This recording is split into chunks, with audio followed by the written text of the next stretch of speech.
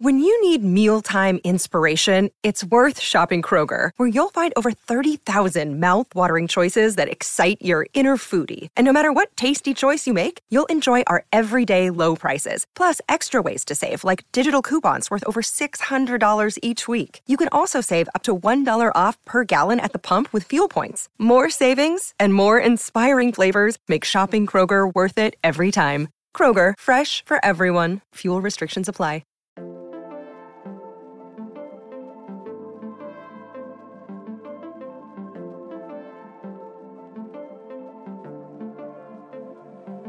We are back at it here with That's So Fringy podcast. My name is Rick. And I'm Kristen. And we have another episode for you today with the great Canadian correspondent, Madeline. She's back to talk more Tartaria, Millennial Kingdom, all those things. We're going to get into orphan trains. We're going to get into mud floods. We're going to get into world fairs. Don't want to miss it, so stick around. But first, before we get there, be sure, if you don't mind, to like and subscribe, share everything that you like with your friends. Hopefully you guys are enjoying all of the content that we're putting out, but we know that sometimes you don't want to share everything. You just want to share an episode here or there. That's great. We love feedback. And we got a lot of it for this last episode that we had with Madeline. So we wanted to have her on again. Yeah, I'm super excited. You guys are going to love it. She's the orphan trains are bonkers to me. Like, yeah. This is a real thing. You can look them up. They were a real thing. The other thing I wanted to mention is we're having some issues on Instagram with like people not seeing our stuff. And, you know, whenever you're on the fringes of society, they like to try to suppress you. Yeah. So just make sure that you're sharing things if possible. We also wanted to point out that we have these. Oh, snap. Rickert has one too. Oh, we do. Look at that. Look at this. So for those of you in listener land, we have that So Fringy coffee mugs. Coffee mugs.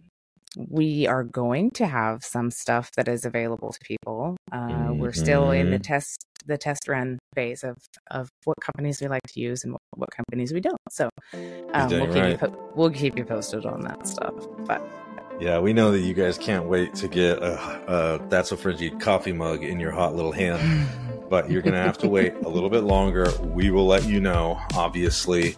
We'll have some shirts and some different things. We've been working on it, so stay tuned for that. Hopefully you enjoy this episode, and we can't wait to get into it and for you guys to hear it. So with no further ado, welcome to the show, Madeline.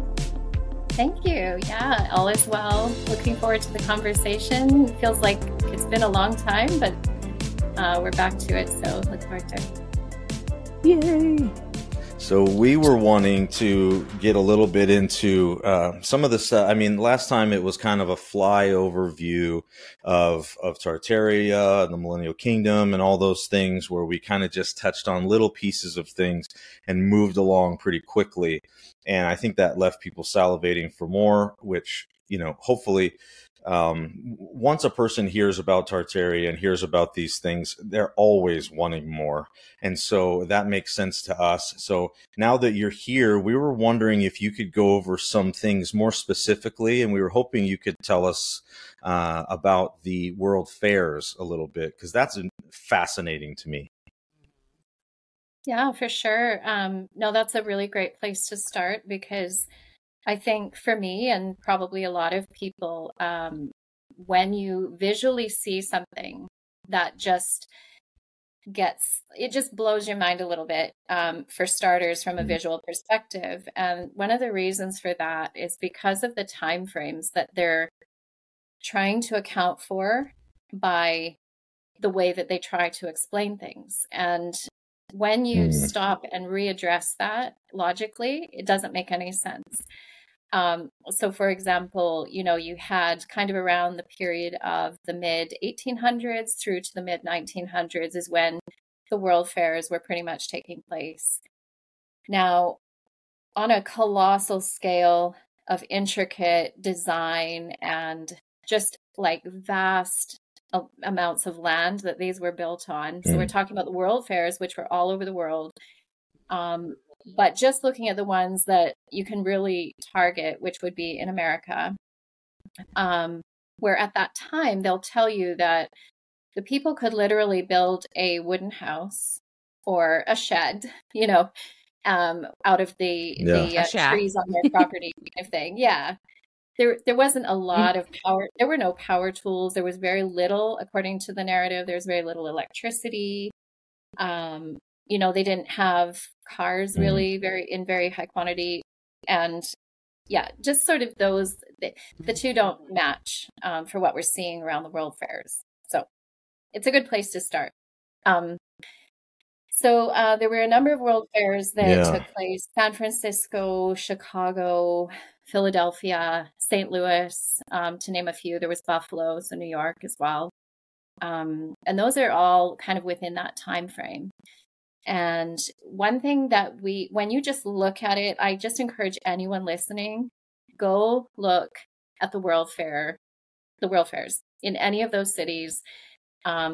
You will just sit there with your mouth open at the time frame across, what we're expecting would be a very primitive, people in horses and buggies, people kind of walking places because it might take them a long time to get somewhere, and that kind of thing, to the scale that we're looking at. So, for example, we have Chicago would be an example of a really huge world fair, 700 acres that they allegedly built on in the period of 2 years. Wow. Again, no That's power massive. tools. What? Yeah. Yeah. And no again, asphalt pavement. No. And like supply chains, anyone who works in construction will know you need a very sophisticated supply chain just to get basic materials, right? You need a lot of tradesmen to do plumbing or that kind of thing. So we had like massive structures. There was a huge lagoon. So there was just like this colossal structure of what we would call probably Greco-Roman style, with a huge lagoon that they actually had boats, sailing around in. They had millions of people from all over the world represented, like coming and attending over like periods of about 6 months, so the kind of concept for the World's Fairs was that they were to display the world. They were bringing countries in from all over the place. I think up to 40 countries would be coming and have, they'd have like a display of some kind of their culture. And essentially what a lot of people believe is that it was re-education. It was like, come here and learn what other cultures are like, why would you do that? Why would you, seems a bit like that's a great question. Yeah. And it's funny because you have all of these people seemingly coming out of the woodwork. We talked about on the last episode that you have these superstructures and these super cities, but there's like nobody there. There's like no people anywhere. But then all of a sudden, all these people started showing up in buggies and carts and everything. And then you have this world fair. I had heard that they said it was only, 2 years it took them to build that. Is that the correct number? Yeah. That's fascinating to me. There's no way. People couldn't travel like they do now. It's not like we could just get on Expedia and be like, okay, I'm going to book my flight. I mean, my great-grandparents migrated here from Norway, and it took her 7 months on a boat to get here from Norway. 7 months. Yeah. And they actually did things like they built hospitals at the World Fairs. They built, I think the Philadelphia one had 6 police stations. They had 500 guardsmen. They hired 500 guardsmen to be on site, which is a very weird thing. Like, why do you need so much protection at a World Fair? Like, it's strange. Yeah. Yeah. So Yeah. a lot of these facts that you'll find right online, right on Wikipedia, actually conjure more questions than answers, um, for me anyway. Mm-hmm. Mm-hmm. So at the Yeah, if we Chicago haven't World, seen pictures of this stuff out there, you guys got to look it up. It's Mm-hmm. insanity. I mean, to Yeah. think that 2 years was the amount of time that it was built. I mean, there's no way. You guys have to check these pictures out. We'll throw some on the website so that you can see them, but it's out of control. yeah, and at the Chicago World Fair, they actually have in the lagoon, it's quite an interesting feature. It's what they call the Golden Lady or the Statue of the Republic, and you've probably seen that in what you've seen because it is like Yeah. it's stunning. It's just this 65-foot tall golden statue, which they say was covered in gold leaf, but some people believe it was actually pure gold, the entire thing. Just looks very like Romanesque. It's just massive, and it just kind of it's like right at the top of the lagoon, and it's just like empirical, you know. It's what you'd see in like the old days of Rome or somewhere like that. Mm-hmm. So yeah, so those things. So we had like you're talking about the time frames of like how quickly they actually had to build these things according to the narrative. So the Barcelona Expo in 1888 had the fastest built building of all of these incredible expo buildings. It had 5,000 square meters covered in this one building. 2,000 guests could stay there, 600 rooms, 30 apartments, and it was built in 53 days. Wow. And you should see it. It is incredible. Like, just like all of the other designs, it is just like, how, no way. It's like your mind just says, no, that didn't, like, that didn't happen. Yeah, no. Yeah. I mean, just the infrastructure you have to have that many people in one place. You know, you have to have plumbing, you have to have food. I mean, all the things that come along with just 600 people. It'd be insane. Yeah, it's insane. Yeah. Do you have any inclination of who the statue is of, or have you found anything like that in your research? There is a I can't remember where it is now, but I did watch something about what we call the Golden Lady.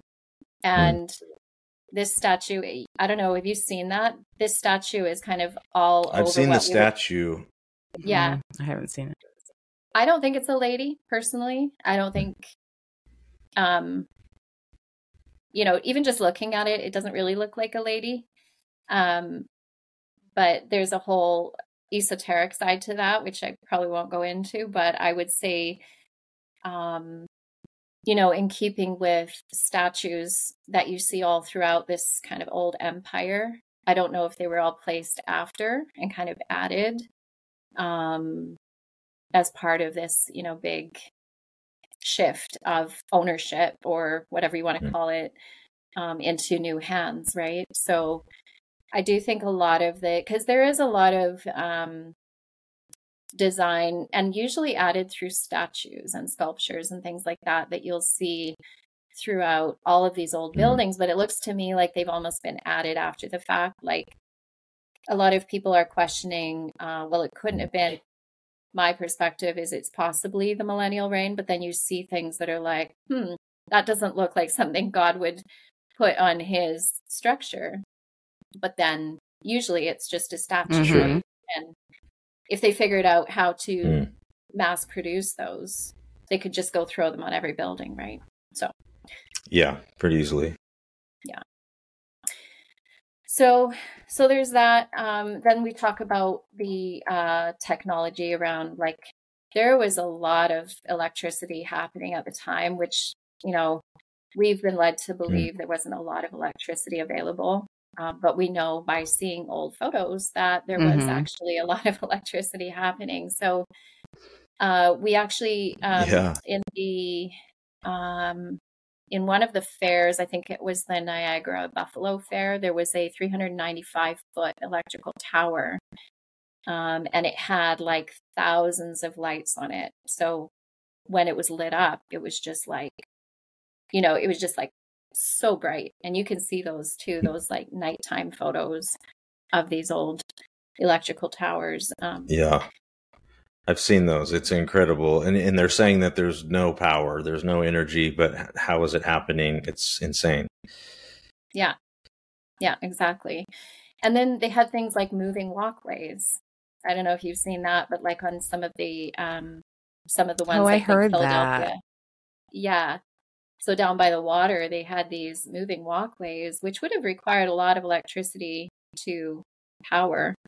And it just, Mm-hmm. it's like the narrative just ignores it, just turns a blind eye, says, "Oh, don't be stupid. This is what it was actually." We don't want you to know about that. Don't worry about that. The other thing to mention is how quickly they destroyed all of this, the architecture and all of the related technology as well. It's tragic, when you see what they built, and Yeah. they say it as though they just built it temporarily. But if you go and even read on Wikipedia, the materials that they used were not temporary materials. There was a lot of stone, even granite and marble. Things like steel, wrought iron. They really weren't temporary structures. So, yeah.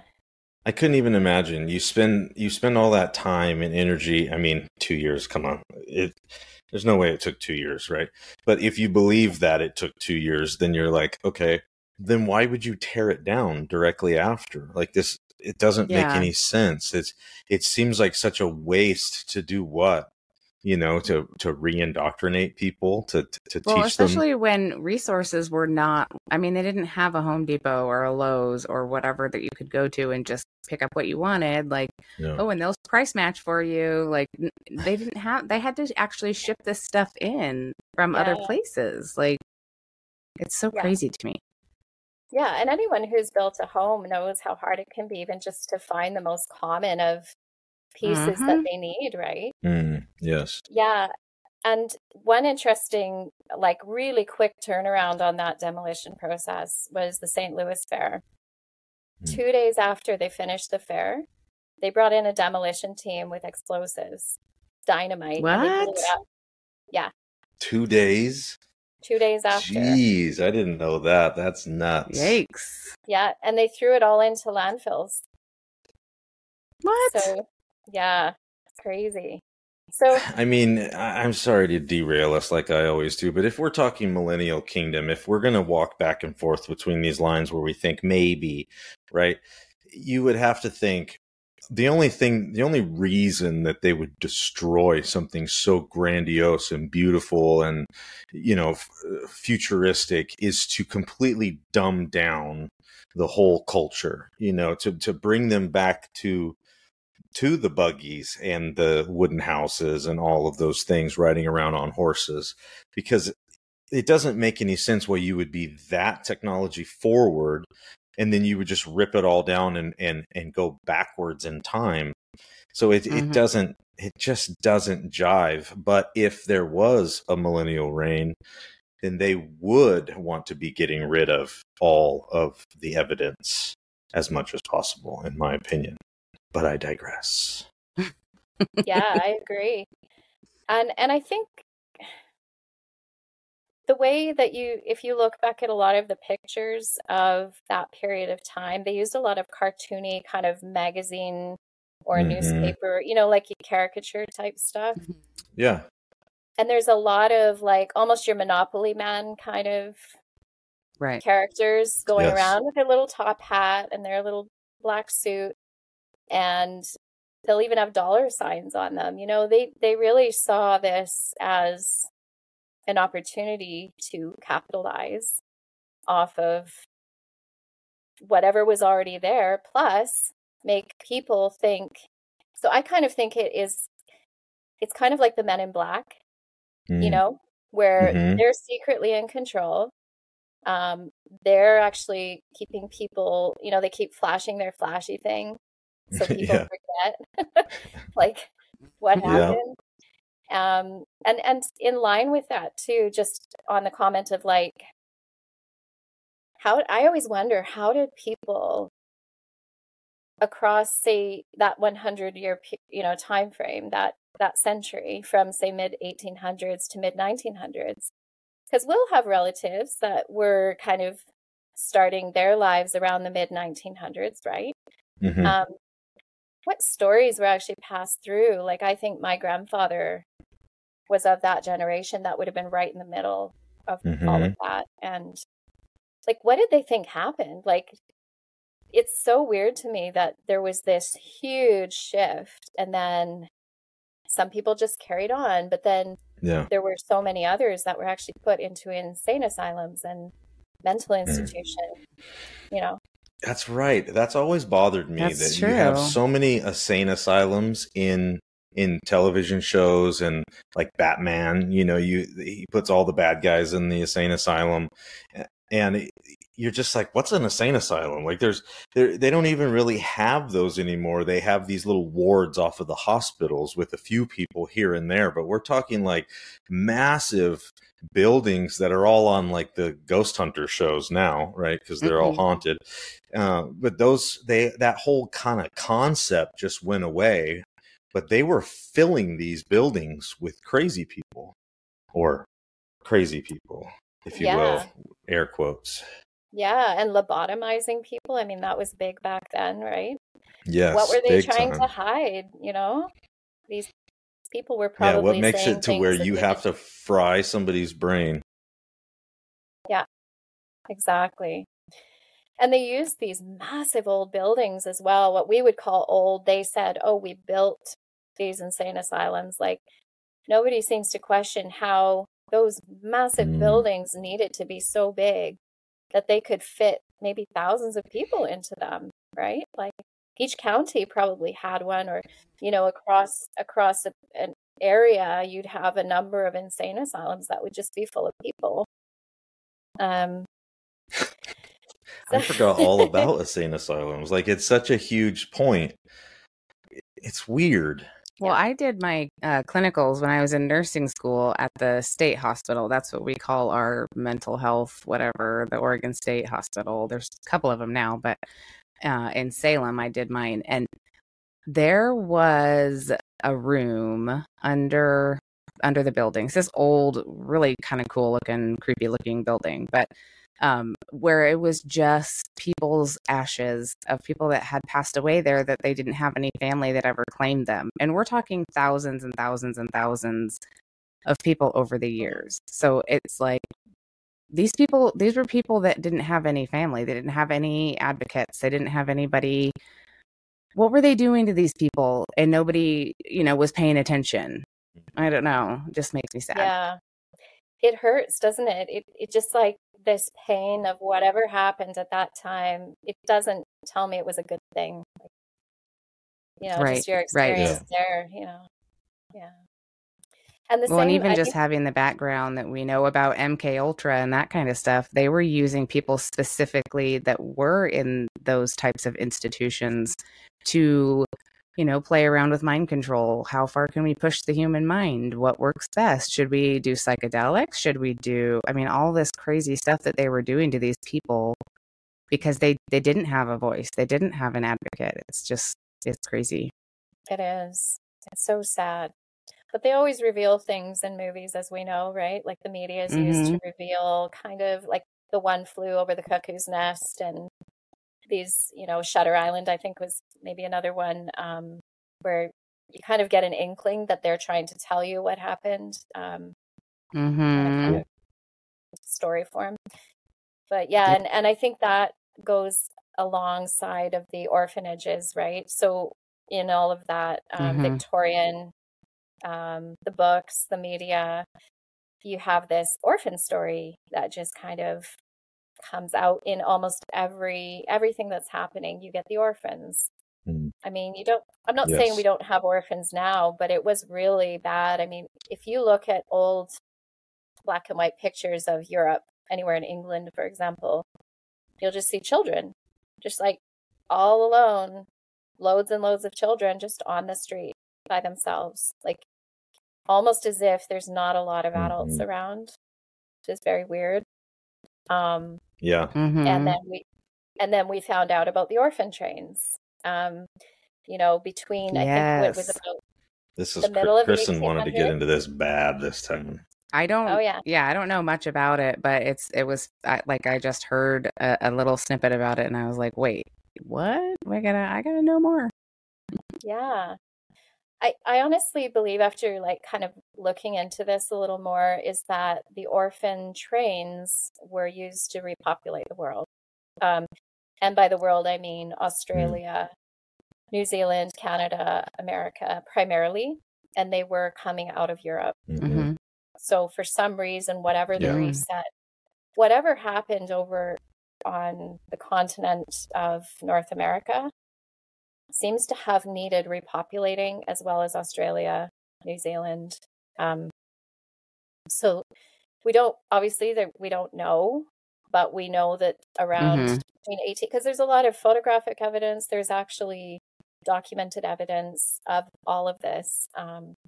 So between about the 1850s and the 1930s, hundreds of thousands of children were put on trains and boats, and they were sent around the world from places like England, Scotland, Scandinavia was one of them, and then even Europe in general. But just hundreds of thousands of children, and these trains would just roll into a city, and you would have people there like, hey, can we find a kid? Very strange, that the fact is, like, those people were even looking for children. Could they not have children? Like, what happened to them? Very odd. Yeah, it starts to get real weird when you start looking at our lifetime that we're living right now, where they're talking about depopulation and sterilization of mass quantities of people, and how, there's a lot more people now not being able to have children and having to go through the medical system to do that. And you talk depopulation, and then you have all these missing children right now that are all going missing. We have so many children that go missing every year. And, the Sound of Freedom movie just highlighted that stuff happens. And it's this huge, it's this huge movement where they're just taking kids everywhere. And where are they going, and what are they doing with them? And it makes me wonder, are they gearing up for another reset? Are they taking these children and they're stashing them somewhere, and then they're depopulating and getting everybody down to where they want them, and then they're going to reset and reprogram, because this internet's got us getting wild out here, and we got to get the people back in line here pretty quick. Yeah, one of the things that I saw at one of the World's Fairs, and I don't remember which one it was, but it was essentially an exhibit that was just babies in incubators. So, I mean, and it was like, the sign was like, come see a living baby, a brand new living baby. It's like, why would that be something that would attract people to come and look at it? Like, why would that even be an exhibit unless babies were not as readily available, unless people weren't able to have children at that time? Which also begs the question, not that I want to get off on this rabbit trail too far, but when they first started immunizing people against things, like, was there something that was going on in those early stages of immunization that was sterilizing people and they couldn't have children? Or did they just not want them to have kids yet? It wasn't the time. I don't know. I asked the same questions because you had a time frame where they had the bubonic plague, and they had all these big, the Black Death and the pandemics and the Spanish flu, and they seem to just say that they were wiping out, millions of people. Like, I think 75 to 200 million people. How strange. I mean, it does kind of answer how you would say, okay, well, yeah, then you'd need to repopulate after that. But like you say, why weren't people repopulating naturally? Why did they have to buy babies? And why did they feel the need to control the production of babies? That's another question I think worth asking. Like, who was producing the babies?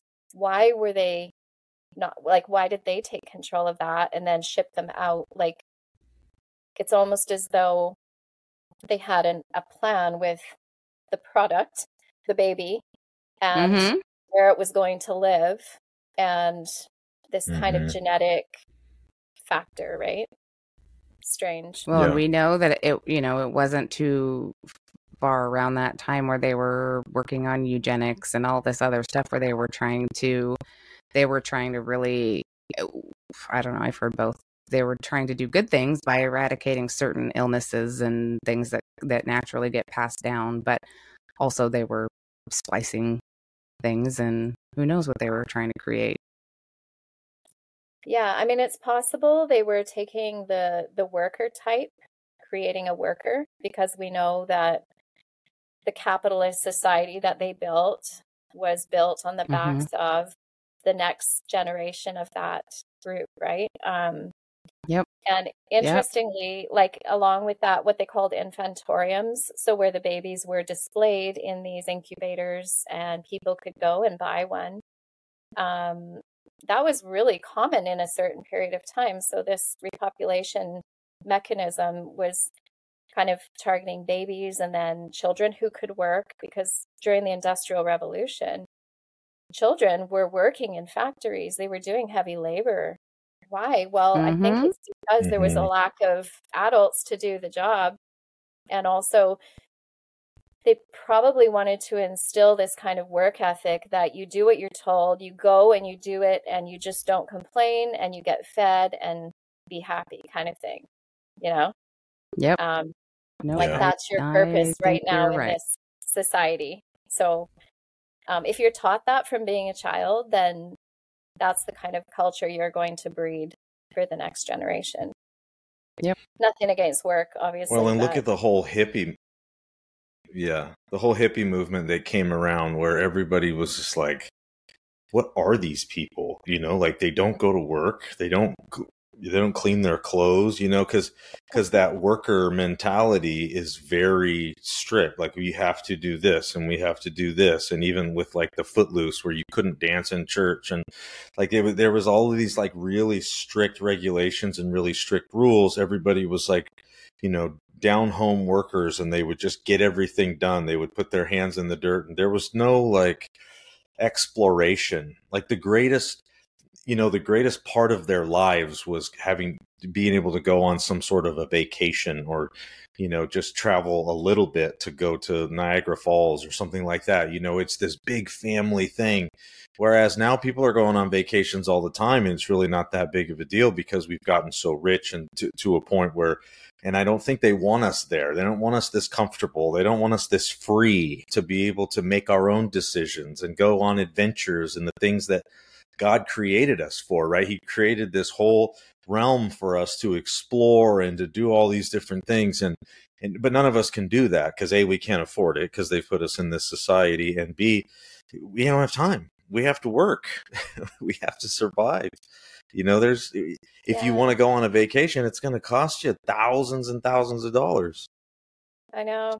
It's so sad. And when you think about that kind of millennium aspect, you know, if you're looking at it through that lens and you think, well, energy was free, people were, you know, likely not feeding the beast of capitalism. So they were likely working to provide for their families enough and also to work with their communities and do things that were meaningful.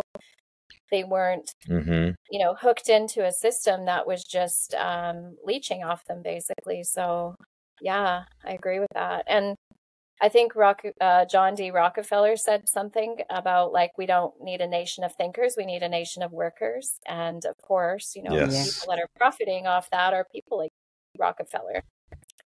So, yeah, exactly. Yeah, and if you look at, we've done episodes on like the World Economic Forum and Agenda 2030 and all of that stuff, and it really all falls in line with all of that stuff. Even the 15-minute cities where they want everything that you need within 15 minutes. So you don't have to own a car. You don't have to own a house. You'll own nothing and you'll be happy about it. Well, that's not the American dream. That's not what, you know, we all signed up for. It's like, no.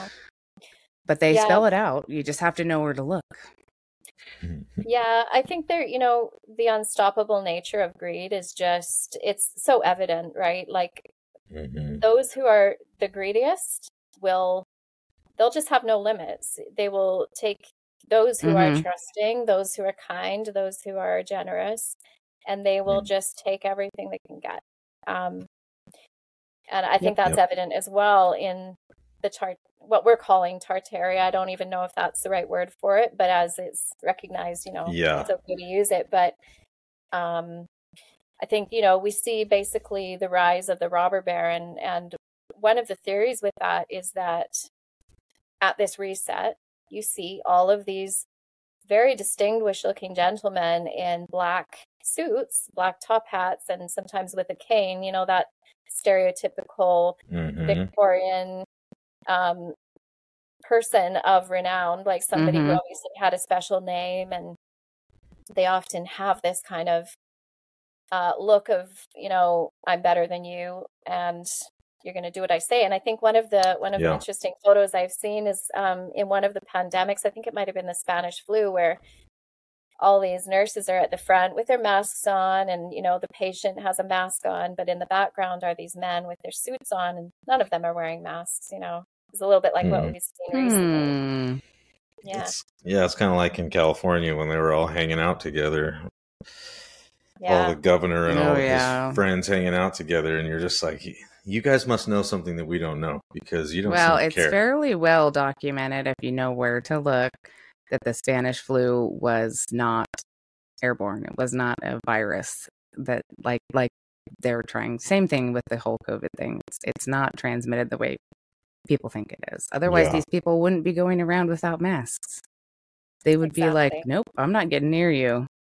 Yeah. Yeah, yeah, I agree. And it's just kind of, I think when you see the audaciousness of them walking into this new land where it had beautiful new buildings, they've repurposed everything. They've stepped into it with this kind of authority of some kind that was just inherited and given to them, and they've just gone for it. They've gone and they've taken everything. They've made slaves of everyone. I'm sorry, I sound a little bit Mm-hmm. jaded, but I think this is the truth. They've That's taken exactly it. they've taken control of education, they've taken control of healthcare, and not just that, but they're profiting. So education makes slaves, and the healthcare makes them, the millions that they want. It keeps people drugged up. It keeps everyone Mm-hmm. sort of subservient to the healthcare system, and they Hmm. all did that, right? Like all of the Yeah. funding, the early funding for all of those things came from these, what I would call robber barons. They're illegitimate. Um, they put themselves in positions of authority. They don't deserve any of that. They are usurpers. They have come in and taken control where, Mm-hmm. we are all, like I think Rick, you mentioned last time, we're all free people. We don't we don't Mm. answer to them, right? But here we are in Yeah. this situation of, they've made slaves through economics, basically. Yeah. And it's Mm-hmm. such a huge, they've built such a structure all around us that it's like no one of us can do anything about it. And that's what they're betting on, is that an unorganized people are, or as the Bible would say, a people without vision, they perish, or they get sucked into this reset cycle where you're useless to us, you're useless eaters, as they say, and they just get rid of you. And then Yeah. they'll make a whole new generation of workers until they can just keep doing it and continuing to perpetuate this system that benefits only them, and they get to do whatever they want. It's it's mind-boggling, and we wonder why everybody's on anxiety medications and I know. depression medications and all these different things. It's because you have to get up and go to work every day. You're barely surviving. Gas is this much money. Groceries are this much money. All of the things that you're trying to do, you're trying to help your children have a good life.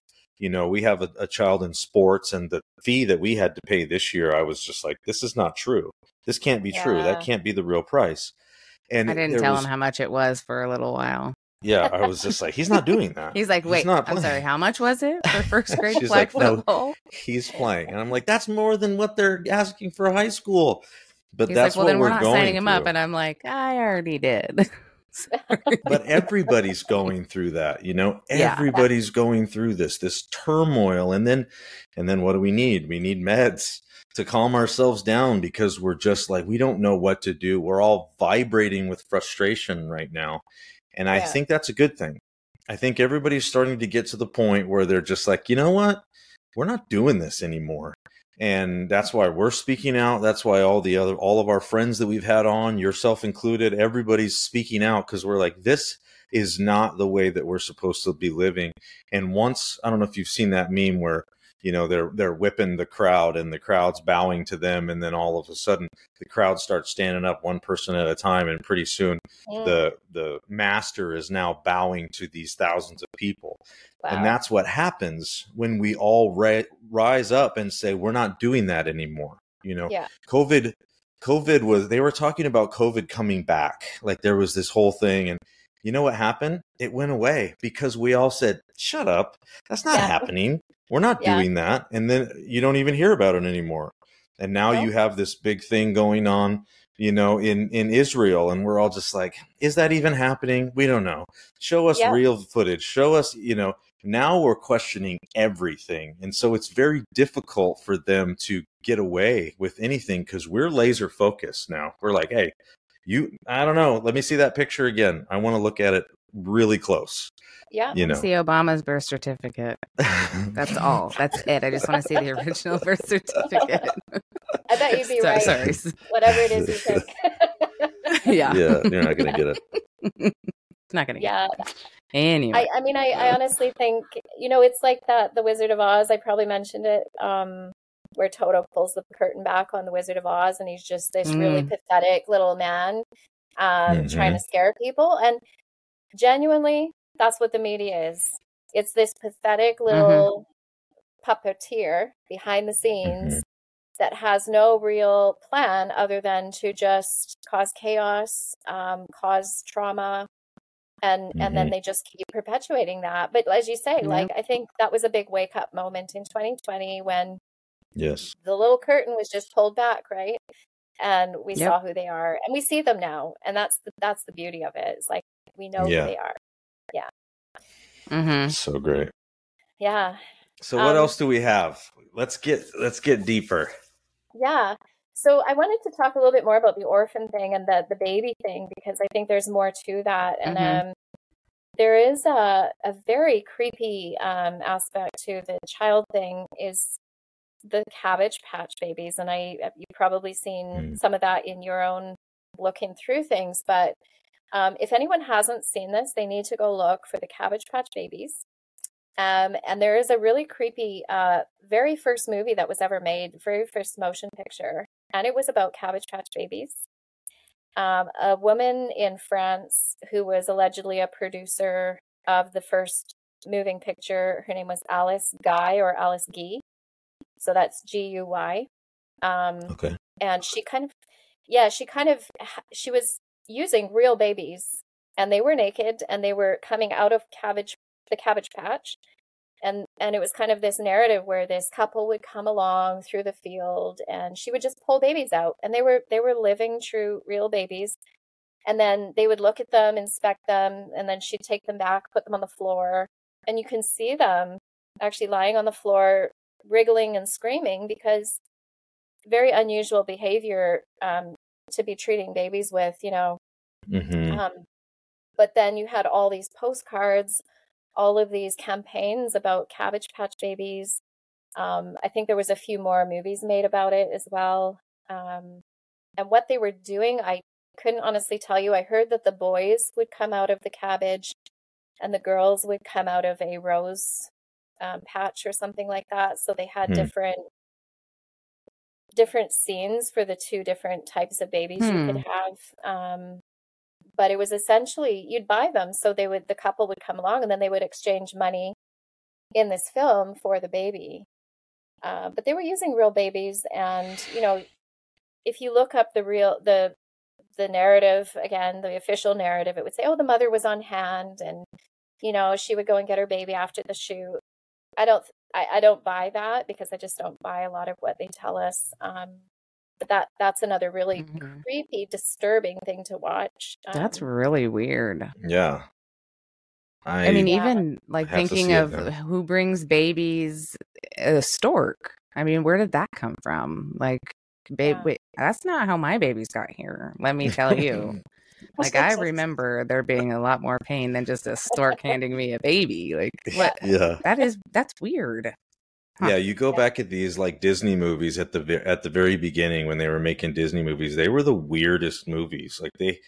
Like Dumbo. Dumbo's such a weird movie. There's all kinds of weird stuff going on in Dumbo.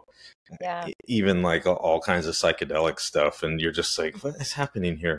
And there's so many different, early Disney movies that were super weird. And you think about what is it called? Is it the Town of Tomorrow, or there was like this Tomorrowland. That's what it was. It was this big thing where they were like, in the future, there could be this and there could be that. And you're just like, what, why are people having to look to the future for a better life and everything like that, when you just rip down all of these huge monuments and all of these huge things?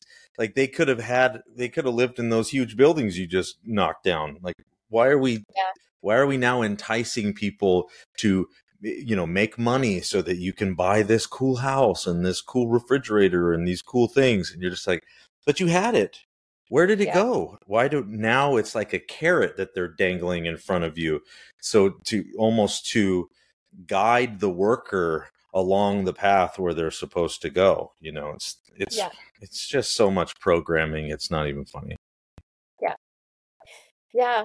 It is. And I think it just speaks to that level of superiority that they have in their general approach to everything. And I'm using they because they're really the hidden hand, right? Like when we talk about people that are in control, they like to move the chess pieces, but they stay in the shadows. They kind of just create the chaos, but they just kind of stay out of the picture themselves, so they keep protected. And it's really very deceptive and deceitful of them, especially when we're the ones that are paying with all of the anxiety, as you mentioned, and like all of these other mental health illnesses that people have because of these silly games they're playing, So yeah, I mean, I do think a lot of it has been around that population control. Okay, so you being a nurse, Kristen, like you'll know that there are whole departments, whole parts of the healthcare industry that are called population health, right? So when we talk about health, family planning, better, right? When they talk about health, they mean vaccinations. They mean how can we control the population and like family planning, that kind of thing. So wherever they go, they have these agendas. It doesn't matter whether it's making babies or limiting how we make babies. It's their job to kind of oversee that and make sure. Even the fact, like I was thinking about this recently, like when you have a baby, you have to go and record their birth with them, right? Like they have to know that you had a baby, and they have to know what name it is, and they have to be able to take the parents' details and all of that, even blood type and all of this information they have. Because mom has to sign.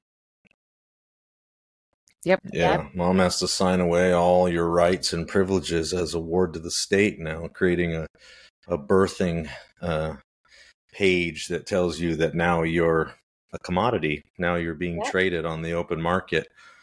And they call it a birth certificate now, but it's basically a bill of sale. It's crazy. And we're coerced into signing these documents, right? But if women, if you look at this document, it's an application for a birth certificate. It's not a birth certificate. So you're actually on there. You're the person that is signing away your child to the state, and you don't know that. It's not your fault, but that's what happens. You sign away your child to the state, and as Madeline points out, why do they have to be in charge of our children and have a record of them and all those things? Why can't we just live on our land, and do our own thing? And we've talked about that many times on the podcast. Like, why can't we just be left alone? But that's not where the control is. The control is in numbering you with the social security number, or, giving you all of these different tags so that they can follow you, trace you, and hold on to you as much as they can. Yeah. And I think it's very interesting when you talk about populations and immigration and things like that.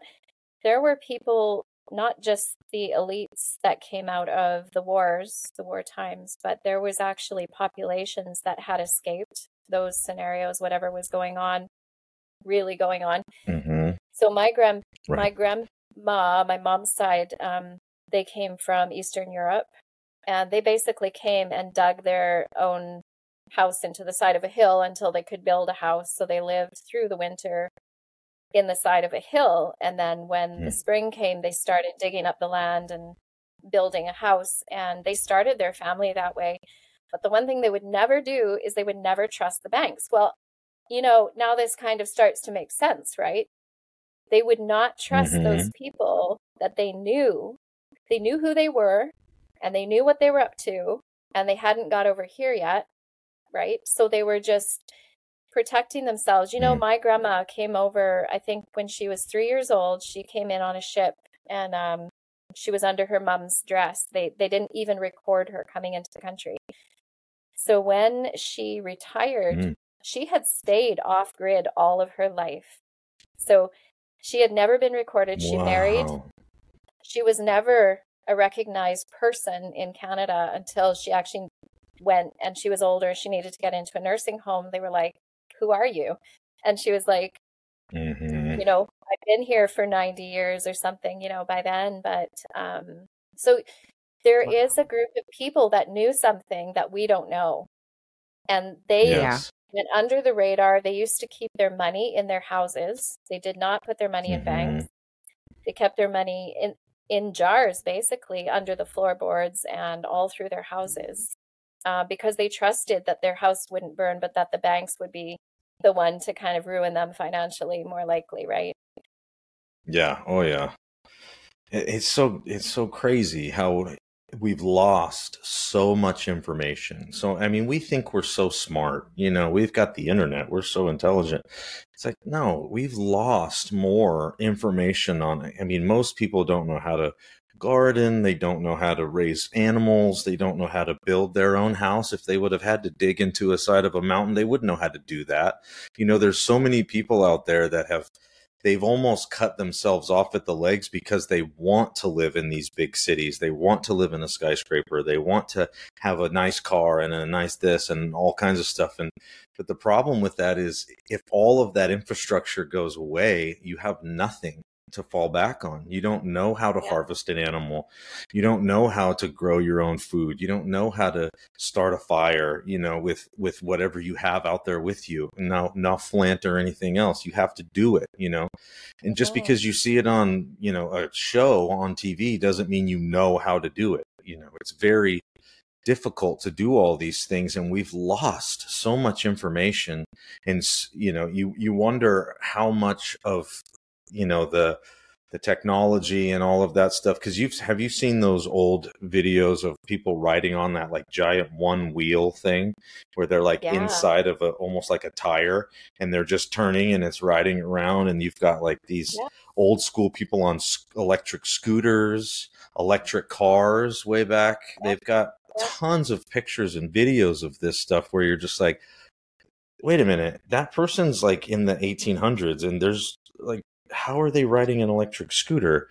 Well, even in some of the like hieroglyphs and in the pyramids and stuff, they have what appears to be like a laptop computer that they're typing on. It's like, what? Wait. Or they're like wearing a watch or something like that. Like there was a whole bunch of weird things.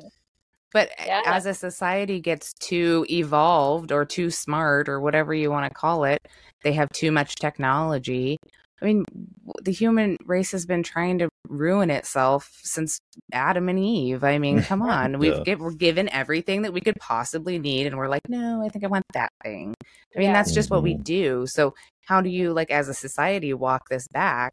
Well, you have to destroy everybody. I mean, at some point, like, you save that. How do you repopulate a planet if all the adults die? With children. That's how you repopulate a planet. You take the elites and you take a bunch of children, and then those children, they have no preconceived notions about life because they haven't been around long enough. So they're not gonna, talk back, or they're not gonna be like, well, wait, my great grandma, because they don't even know what a great grandma is. Like, Yeah. it seems like that, like, if I were to have to repopulate a planet, that would be the best move. I don't know. Yeah.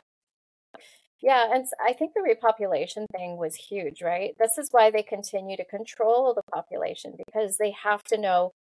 I mean, personally, I don't think the numbers are right at all. I don't think 8 billion or whatever they're saying it is now.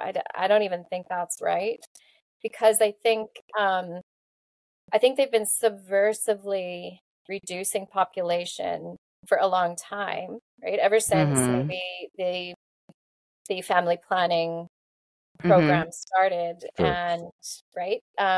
So they've been trying to keep that, as we know, like the Georgia Guidestones was an example of where they talk about keep the population to a certain level. So I really don't think, this is just my personal view, I just have this feeling like it's not right. But what they're doing is they're trying to push people into this panic mode by saying the population is ballooning, there's like craziness, we're not going to have enough room on the planet. So you do, I fell for it years ago. Like, I was like, oh no, I shouldn't have kids, I shouldn't like have a normal life, I should just die now. And like it's like you feel like you feel this doom and gloom come over you, because that's what they want you to feel. Yep. Yeah. Well, because they know that we have sensitive hearts. We're, as human beings, I think that there are certain things that we have in us, like for children and for other people and those type of things, but they're starting to almost try to breed it out of us, where we don't like each other, and we're divided about everything, and we don't like children. How many young people do you know today that are like, I'm not having children, I hate children, like I'm never having children? And you're like, what? Like, never? You've just made that decision and you're 12? Like, what are we talking about? But it's just, they get into this mindset where all they want to do is whatever they want to do. Self is like the most important thing to everybody, but that's not normal, and if you really get down to it, the same little girl that says that she doesn't want to have children when she's older also loves to raise cats and rabbits, and like is obsessed with raising things. And so you're like, no, it's built into you, but you've been indoctrinated and programmed to say that and to think that. And so if we could get back to what it is that we are all as humans supposed to be, then we can make a lot of changes around here. But as long as we're all just sitting around being slaves, there's nothing we can do. It's crazy. Yeah. And I just think as well, the whole concept of burning it down to build it up again, it's really they're in their esoteric occult belief system. That's the phoenix, right? That's the bird burns down, and then it rises again as a new, like, renewed creature. And I think that's what America really was. I think they had to burn it to rebuild what they envisioned for it, which is really dystopian and messed up. But that's their false, that's kind of the deception they're under, is that's how they gain some kind of renowned in their own way. I don't even know if they believe in an afterlife, but that's certainly, like, it's just something that they do. It's sort of ingrained into them through their occultic family lines, and the way that they're taught from a young child to control the world. So I mean, I think this concept of when they were burning things, when they were destroying things, that was really the reset. Sorry, there's a big car going by. that was the reset. And it was probably the end of the reset era where, and I think it's something else to mention is when we look at all these old cities that were just built up, there was also a lot of mud. Right. So we haven't really talked a lot about the mud flood, but I think precursor to all these world fairs and all of these burnings was a period of cataclysm where something happened. And I know that people like Tesla were around at the time, and I know people kind of worship him as this like icon of the Victorian era or before that. But really, I think what they had done was they had gained knowledge in a way that like a lot of so-called scientists gained knowledge through their own occultic practices. And I do believe that they learned from what was left behind, right? So they picked up all this technology that was left there, but they also gained knowledge of like, what should we do with this so that we can use it as almost like a control mechanism? And I suspect, Tesla may have been one of those people that was working with, and he was one of them, right? But he was probably, because I know that the technology that he had access to was very powerful and probably still being used in similar ways to manipulate our environment in which we live. So, for example, if they wanted a cataclysm in a certain area, run the machine, just cause an earthquake, make everything fall down, or make the mud just go nuts, right? Like just liquidate. Because that's kind of what happened was the earth just turned into liquid. Like in many places, you have this like liquefying effect. And so suddenly your cars are just going straight into the underground. Like your all of your architecture is just like the mud is just rising. And you can see that effect on the buildings, on those older buildings. It's like you have two levels. Like I know in our city here, there's two levels, literally. And you can see it on the waterfront. The waterfront is like two levels below the street level. I can just walk down there and look at it. And when you look down through the grates, you can see there's windows under the street, like windows and doors. Like you don't build buildings under the like entrances and windows under the street. No, and I've heard people go, well, they had basements back in the day. I mean, maybe they just had basements. I'm like, well, you don't put windows, like ornate, beautiful windows that match the whole rest of the building 3 floors down. You would be making them out of brick. You would be making them out of cinder block, whatever, anything really, but glass windows. Like it doesn't make any sense. Yeah. And they've got like monster columns and stuff. Yeah, like a door into the side of the earth, like a door. Like and a lot of old make any sense. And a lot of old tunnels too. Like if you ask anyone who lives in a city that has grown up there, maybe their grandparents lived there, and it's kind of like there's like an older knowledge of the city, most of them will tell you that there is tunnel networks. I know there is here and probably where you live too. And I just, that speaks to that level thing, the flooding and so here in Victoria, you have the Empress Hotel, and where that's built, even in visible photographs online, that used to be an inlet. So it used to actually be like a bit of a tributary that would, like, that is all built on what used to be a waterfront, like a shoreline. And it went back quite a ways. But they don't really tell you why they filled it in. They don't tell you why it's there. Essentially, like, it's very strange that they had to go and flood that whole area and put a huge building on it. I don't know. It's just strange. And then the whole waterfront is like probably 15 feet down now from the street level in that whole area. So on the inner harbor there. You can't find pictures older than that that really tell you the whole story of that area. They really hide it under lock and key by the archivists and all these people that belong to various controlling, groups. Yeah. And that's what boggles my mind is people go, well, our planet is, so X amount of degrees Fahrenheit higher than it was 2,000 years ago. And I'm like, you have records of what the temperature was 2,000 years ago? Because good grief, you can't even find anything locally before the 1900s, really. Sometimes you can find stuff in some cities for like the, upper 1800s, but beyond that, you can't find anything written down. So I'm dying to know how you know what the temperature was in 70 AD. Yeah, yeah, exactly. Yeah, it's wild. Well, they might know because they created the weather back then, but That's true. who knows?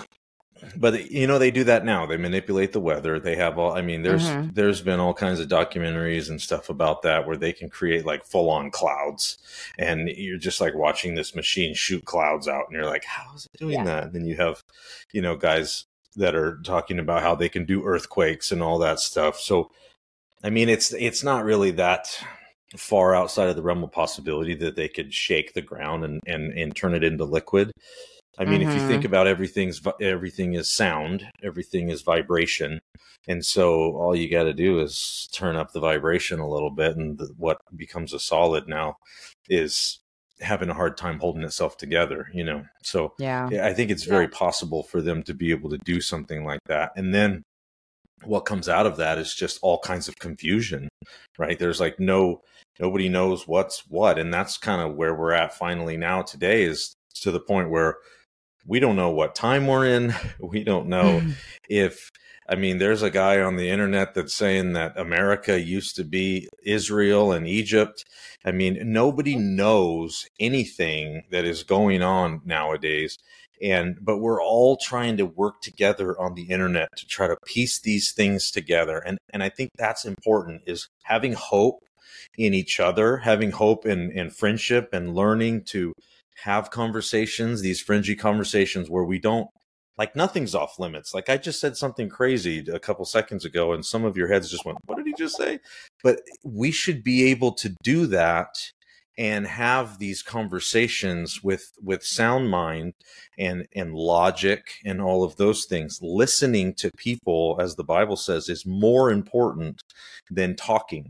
And I know sometimes on this podcast, I get rolling like I am now, but I think that listening for us as a community is something that we all need to work on. We all need to just listen to each other. If somebody says something crazy, ask them why they believe that, or don't just get mad and walk off. Like that's it's just not being a good human. You have to love people, enjoy other people's company, no matter if they believe everything that you believe or not. That's not what makes a relationship with another human, that you believe in everything that they believe in. We're not clones. Well, there are some, but Don't we get started are not on clones, the clones. And we're not just replicating the same person over and over again.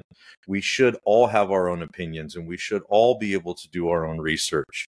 And that's what we encourage you guys to do. I think the bottom line is that everybody in the upper echelon of society keeps telling us to not believe what we're seeing with our own eyes. Yeah. And it's so frustrating for somebody like me that's like, but no, this does not look right. Like, something is not right about this. And they're like, oh, it's just this, it's just this, it's just this. And they certainly don't want us having conversations like this going, what's the hidden history here? Like, what were they trying? First of all, what were they trying to hide? And like, I mean, if we were in some kind of millennial reign and we had this free energy and we had all of this stuff, I mean, if they want to take that free energy and make money off of it, what's the first thing they're going to do? Well, they're going to destroy any evidence that it was ever free. And they're going to make it seem like it's not free, because that's how they're going to line their pockets. Mm-hmm. So it's really not that far of a stretch to go, could they have destroyed this stuff or flooded this stuff or whatever in order to hide it so that they can now profit off of somebody else's idea? Somebody else came up with this free energy, God. How do we make money on it? Well, the first thing we got to do is we got to make sure people know that it wasn't God that made it. I mean, it's kind of like business 101, I guess, if you want to make money. And I think that's a really good point, actually, because when, at least if we're talking about the millennial reign, I think we see a clear shift in about the 1500s, like right around the beginning of the 1500s, where these people, it's almost like the shackles of what would have been a reign of law, like God's law, if you will, they just threw them off. They were like, okay, now we're done with that. Let's go. We can now be wicked. We can now corrupt this place to however we want, right? And they did. They took hold of what they would call science. I call it like wizardry or the fallen angels technology. They took all of that kind of knowledge and they weaponized it to profit and to control and to be the kings of this realm in that way. And I think that deception it started, they obviously had a plan. They knew that the time that Christ, if we're talking about the millennial reign again, like if Christ was here and he was reigning and that law was being enforced, the law of God, these people were just waiting in the wings. They were like, okay, we know exactly what we need to do when this comes to an end, and we're doing it. Because I think, is it Jude? I think the book of Jude talks about these people being, they basically were from the beginning, they were corrupt. They were a corrupt, I don't know if it's bloodline or if it's like an organized society, old mystery religion type associations, but they were corrupt from the beginning, and they were born into this sinful, wickedness. And the way that they took hold of their opportunity when the shift happened, they architected, and that's why they call themselves architects. They architected things the way that they knew would create a world where their king, Lucifer, Satan, whoever you want to call him, would have full reign. And just an example, I think a lot of the statues that went up after that bear witness to that. So we talk about the golden lady or the imperial statues. They have this laurel wreath, which signifies like victory. They have the scepter is now theirs. They have the world in their other hand, and they have dominion, right? And it's all just a huge deception. Like they've made it almost inescapable. Like we are the rulers, we are the kings, we are the oligarchs of this realm, and you will do as we say, kind of thing. So they're like, thanks for giving us all of the good information. Now we're gonna go ahead and take credit for all of that. Thanks. Yeah. So I think that just that's something I see throughout all of this, and all of that imagery is just like they see themselves as victors, which is a total lie. They obviously haven't read Revelation 20, because the end of that is really bad for them. But in the end, God wins, and this time of deception is called a short season. So however long, some people think that's 250 years. Some people think, but again, that's another reason to hide the timelines and to confuse people about what year we're in, because if you don't know that, you can't work out when their time comes to an end. And it's just fine with me. I mean, I can wait them out. Yeah, we live for Christ. we know that we actually have authority over the darkness, and so to live in that and to know that, it actually, for me, it's just like I walk out there every day and I'm like, there is no fear at all. Like I have no fear, because I know who lives within me, right? It's such a great place to live when you're just like, it doesn't matter. I don't care. There's nothing that you can do to me anymore. Like it's fine. And when you read the Bible, and this is one thing that came up after our last episode, was some people were really struggling with the fact that Jesus could have already come back as a possibility. And then the idea of, once he has control of everything, why would he give it back? And to which I would say, I don't know. But at the same time, that's what it says, and for people that are like, that's not in the Bible, I encourage you to read Revelation 27:8, where it actually says that for a time after the millennial reign, Satan will be loosed, and the chains will be broken. He has to be loosed. Yep. And the one that is holding him back is going to be removed. And there is going to be this flood of deception, it actually says. So There will Yeah. be deception. And I feel like that's exactly what we're living in right now. We're living in a very big time of deception. If the earth is really flat and they've been lying to us about that, that's a pretty big deception. If there has been a reset and they've tore all this stuff down to get rid of all of the evidence of Jesus coming back, that would be a huge deception. You know, if the media was constantly feeding us deception, which they are, like, so if you just keep going down these things, why was there asylums?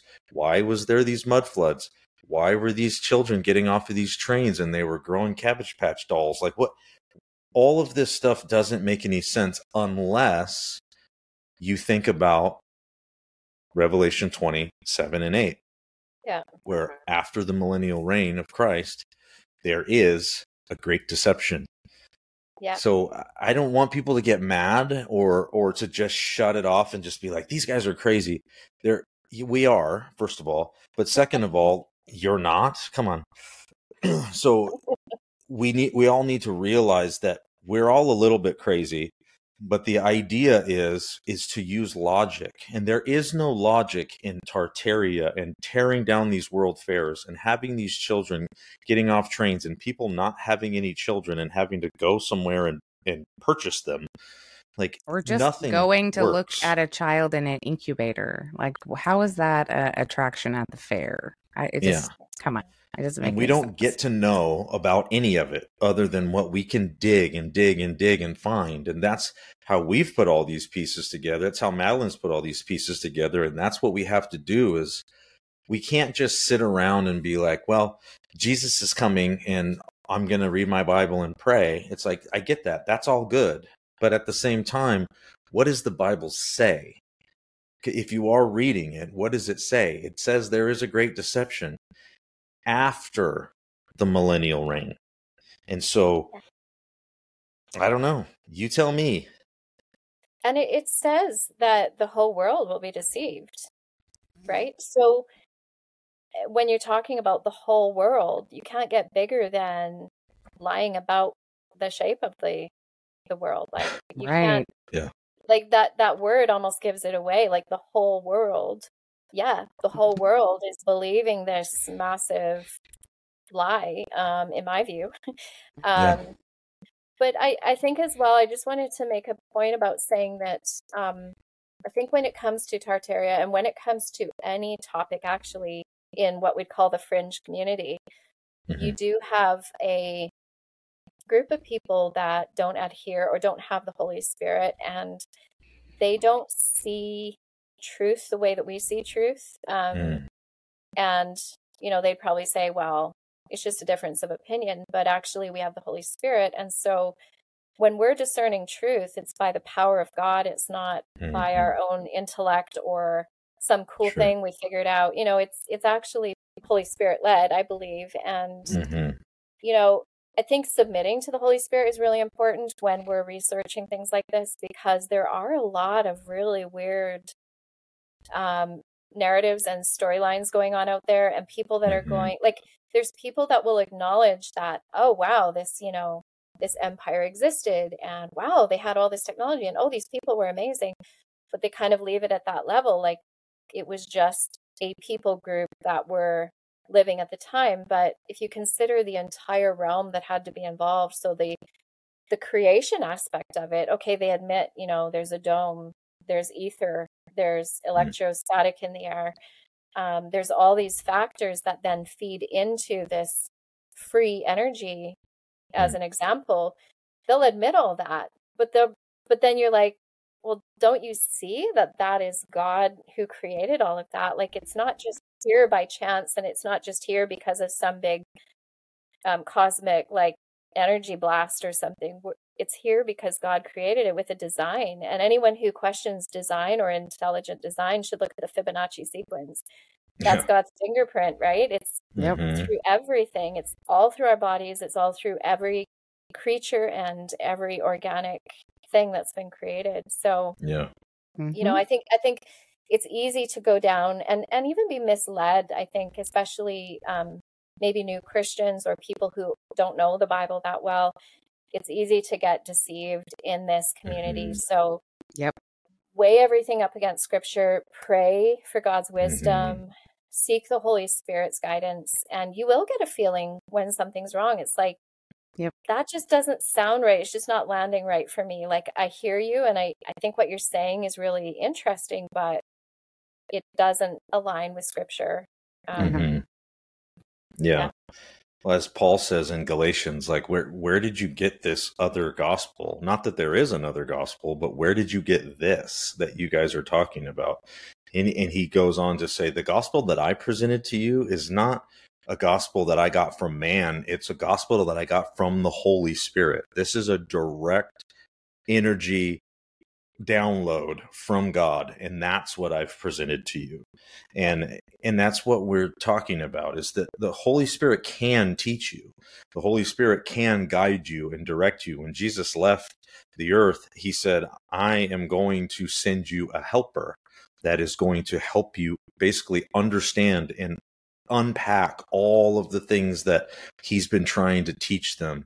And as you read the Bible, you have to, well, you don't have to, but if you really want it to come open and show you what's in there, you have to come before God and say, teach me, God, show me, give me wisdom, show me how to read this, show me what you're talking about here. Because, on our own, we're just guessing, we're grasping at straws, trying to figure out what the truth is, what the answers are.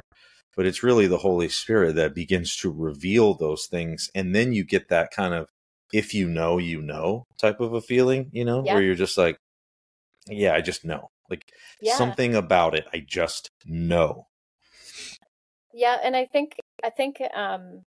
blending in is such a tactic of the enemy. Okay. And when I say the enemy, I mean the people that have been used to architect the system, the satanic system in which we live, which includes the overrun of Tartaria, the burning down of everything, the rebuilding in their own way.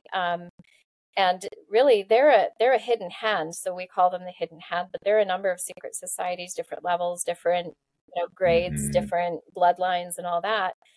But they, they use the KJV Bible, but they don't use it the way we do, right? They have their own method of studying that scripture, and really it's for purposes of controlling, it's like that Antichrist thing. It's like the shadow that follows Christ around. It's like that serpent that slithers around in the darkness, mimicking Christ and trying to be like. So it's always looking for, it's like looking for that copycat. Why are you copycatting what sounds like? And it's so hard to hear sometimes. And we really need the Holy Spirit, because it is such a great deception. I even the architected system, some people call it the matrix, like it's very complex. And as most people listening will probably know, but it's extremely complex and very direct. They want to destroy the church. They want to destroy Christianity. They want to take down the truth and create their own version of truth. So, And it's obvious that they're not afraid to burn it all down and start over if they have to. Yeah. So let's not give them that opportunity. That's right. Let's educate ourselves. Let's let the Holy Spirit educate us. Let's, just stay together in friendship and hope and love, all of those things that Jesus talked about. All of the, fighting and the backbiting and the, fighting over religion and all race and all of the things, those are all just distractions to the fact that all we all need to do is love the Lord our God with all of our mind, body, strength, and love our neighbor as ourselves. That's really the greatest commandment. And that's all we need to do. And when we do that, we will all come together and things will be fine. We don't need to worry. God says, don't worry. There's nothing to worry about. So with that, there's hope in Jesus. Hopefully you guys have found Jesus and he's working and changing your lives. And I know for me personally, he's completely changed my life. So, and I know you guys would say the same. Me too. Yeah. So with that, I'm Rick. Kristen. And this is Madeline. And we are going to sign off for now. Obviously, we've got more to talk about with Madeline, but we wanted to get you guys another episode with more of this content because you asked for it. And so we hope you enjoy it. Give us lots of feedback on what you thought. And if you have some more topics you want to get into, just shoot us a line. We'd love to do it. With that, we're going to get out of here. This has been That's So Fringy Podcast. We'll see you on the next one. Bye. Bye.